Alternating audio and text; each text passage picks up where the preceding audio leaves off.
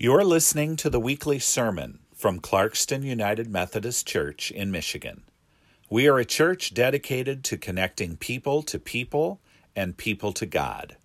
To learn more, visit us at clarkstonumc.org. Today's scripture is the story of Rahab and is found in the book of Joshua, chapter 2. Then Joshua, son of Nun, sent 2 men secretly from Shittim as spies, saying, "Go view the land, especially Jericho." So they went, and they entered the home of a prostitute, whose name was Rahab, and they spent the night there. The king of Jericho was told, "Some Israelites have come here tonight to search out the land." Then the king of Jericho sent orders to Rahab, "Bring out the men who have come to you, who entered your house, for they have come to search out the whole land." But the woman took the 2 men, and she hid them. Then she said, "True, the men came to me, but I did not know where they came from. When it was time to close the gate at dark, the men went out. And where the men went, I don't know. Pursue them quickly, for you can overtake them." She had, however, brought them up to the roof and hidden them with the stalks of flax she had laid on the roof. So the men pursued them on the way to Jordan as far as the fjords. As soon as the pursuers had gone, the gate was shut. The synopsis is this: Rahab saved Joshua when he and 2 others came to Jericho to prepare to take the land for the Israelites. By hiding them and protecting them, she saved a whole people, allowing them to reach the promised land. The word of God for the people of God. Thanks be to God. Let us pray. Good and gracious God, let the words of my mouth and the meditations of all of our hearts be acceptable in your sight, O God, our rock and our redeemer. Amen. I know what you must be thinking. If it's Christmas in July and we just heard that amazing song, why are we talking about Rahab? Well, if you open up the Gospel of Matthew, you will find there the genealogy of Jesus. You'll remember the Gospel of Matthew tells the story of Jesus and his birth, and it begins with all of his great-great-great-grandparents. And within there, among a lot of male names, you find just a few female names, one of whom is Rahab. And Rahab's story actually begins with Moses, where we kind of left off with last week as we talked about Moses and the golden calf and their time in the wilderness. You see, Deuteronomy ends with Moses dying. He died up on a mountain as he could see into the promised land, but he never made it to the promised land. And that's because God said that he and Aaron and all those leaders would not set foot in the promised land. Well, why was that? Well, you remember last week we talked a lot about how the Israelites complained a lot in the wilderness, how they would whine and how they would ask for things, and they seemed to always keep forgetting that God kept providing for them. And so you'll remember one of the things that they complained about was that they didn't have water. And Moses went to God and said, they're complaining, we need water. And God said, well, I will give you water. Take your staff and hit it against a rock, and water will come out. And so that's what Moses did, and he told the Israelites, this is from God. God has provided for us, and he glorified God.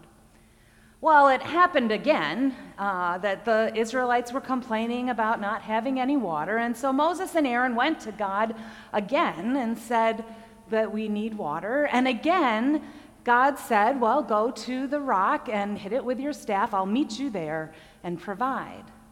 Well, instead of doing it in that manner, Moses and Aaron went out to the people and said, okay, you rebels, you've asked for water. Shall we give you water from this rock? And they hit the rock, and water came out, and everyone was happy with Moses and Aaron. And God wasn't given the glory, and God wasn't given the credit, and Moses and Aaron's heads became kind of big. And God said, that's it. And so they did not make it into the promised land. So upon their death, Joshua was raised up to be the leader. And God had a conversation with Joshua and said to him, I want you to take the people and cross the Jordan and enter into the promised land. And in the promised land, everywhere that your feet touch, everywhere that they go, belongs to you and my people, belongs to the Israelites. And he said, and I will lead you and guide you just like I led Moses. So be strong and courageous. So Joshua gathered together the officers, and he spoke with them, and he said to the warriors among you, he said, in 3 days we will go and cross the Jordan, and we will receive the promised land that God has promised to us. And you remember, this is the land that God actually promised to Abraham and Sarah way back when. And so this is the land that has been theirs, and it's their inheritance. And so he said to them, we will go, but leave your wives and your children and your animals here in the land of Moses while we go and fight. And the warriors among them said to Joshua, we will follow you. We will follow you like we followed Moses. We'll listen to you like we listened to Moses. Be strong and courageous. Well, the thing about entering into Canaan, the promised land, is that on the outside of it is this big city, Jericho. And Jericho is fortified and it is strong, and the Israelites are not really prepared for a prolonged siege, and so they have to figure out really how to go about doing this. And so Joshua sends a few spies ahead of him, and they go into Jericho. But soon, I'm not sure what kind of spies they were, because pretty soon after they got there, people knew that they were there. And as we heard in the scripture, the king heard and was after them. Well, the gates are come down, and the spies have to go into hiding. And they find this woman who lives right on the wall, and she lets them come in. Now, the scripture says she was a prostitute, and we know that was the number one profession for women at that time. But there's also, as you look back, there's also some confusion, because a prostitute and an innkeeper are often intertwined. And so she may have been a prostitute, she may have been an innkeeper, whatever it is, she let them come in. And she made a deal with them. Because, see, Rahab had heard about God. Rahab had heard the stories, had heard about how God had split apart the Red Sea so that the Israelites could cross and be delivered from the hand of slavery. And God had done such great things and cared for them. And she, even though this wasn't her religion, she was in awe of God and in fear of God. And she said to them, I'll make a deal with you. I will protect you if you will protect me and my family, so that when this siege comes, we will be safe. And so they made that deal. And as we heard, the guards came and Rahab was questioned, and she said, yeah, they were here, but they left. So go and chase them. You'll go and find them.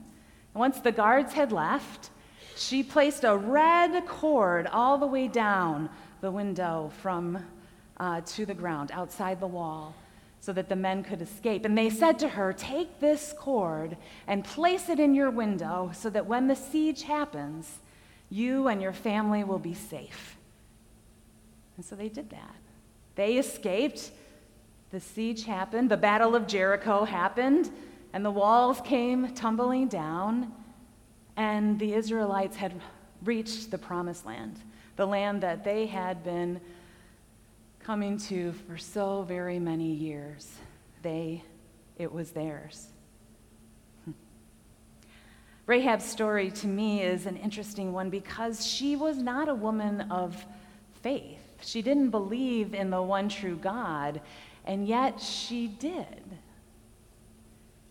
And because of her, a whole people were saved.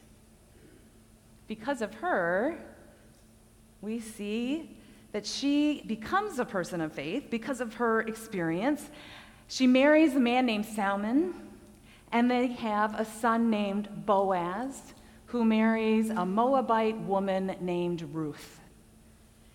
And those are two of the women who are named in the genealogy of Jesus.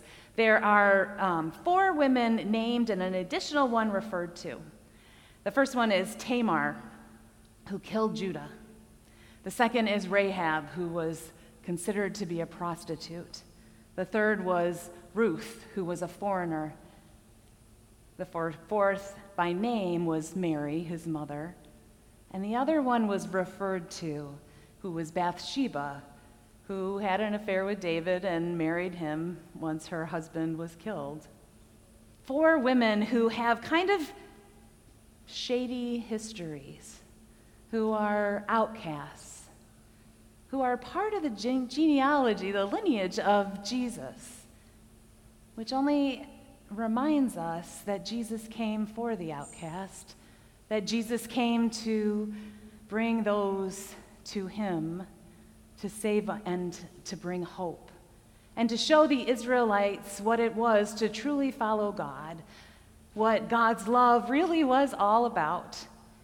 He came for them, and because of Rahab and her strength and courage, we know even more about what drove Jesus, God incarnate, Emmanuel, with us.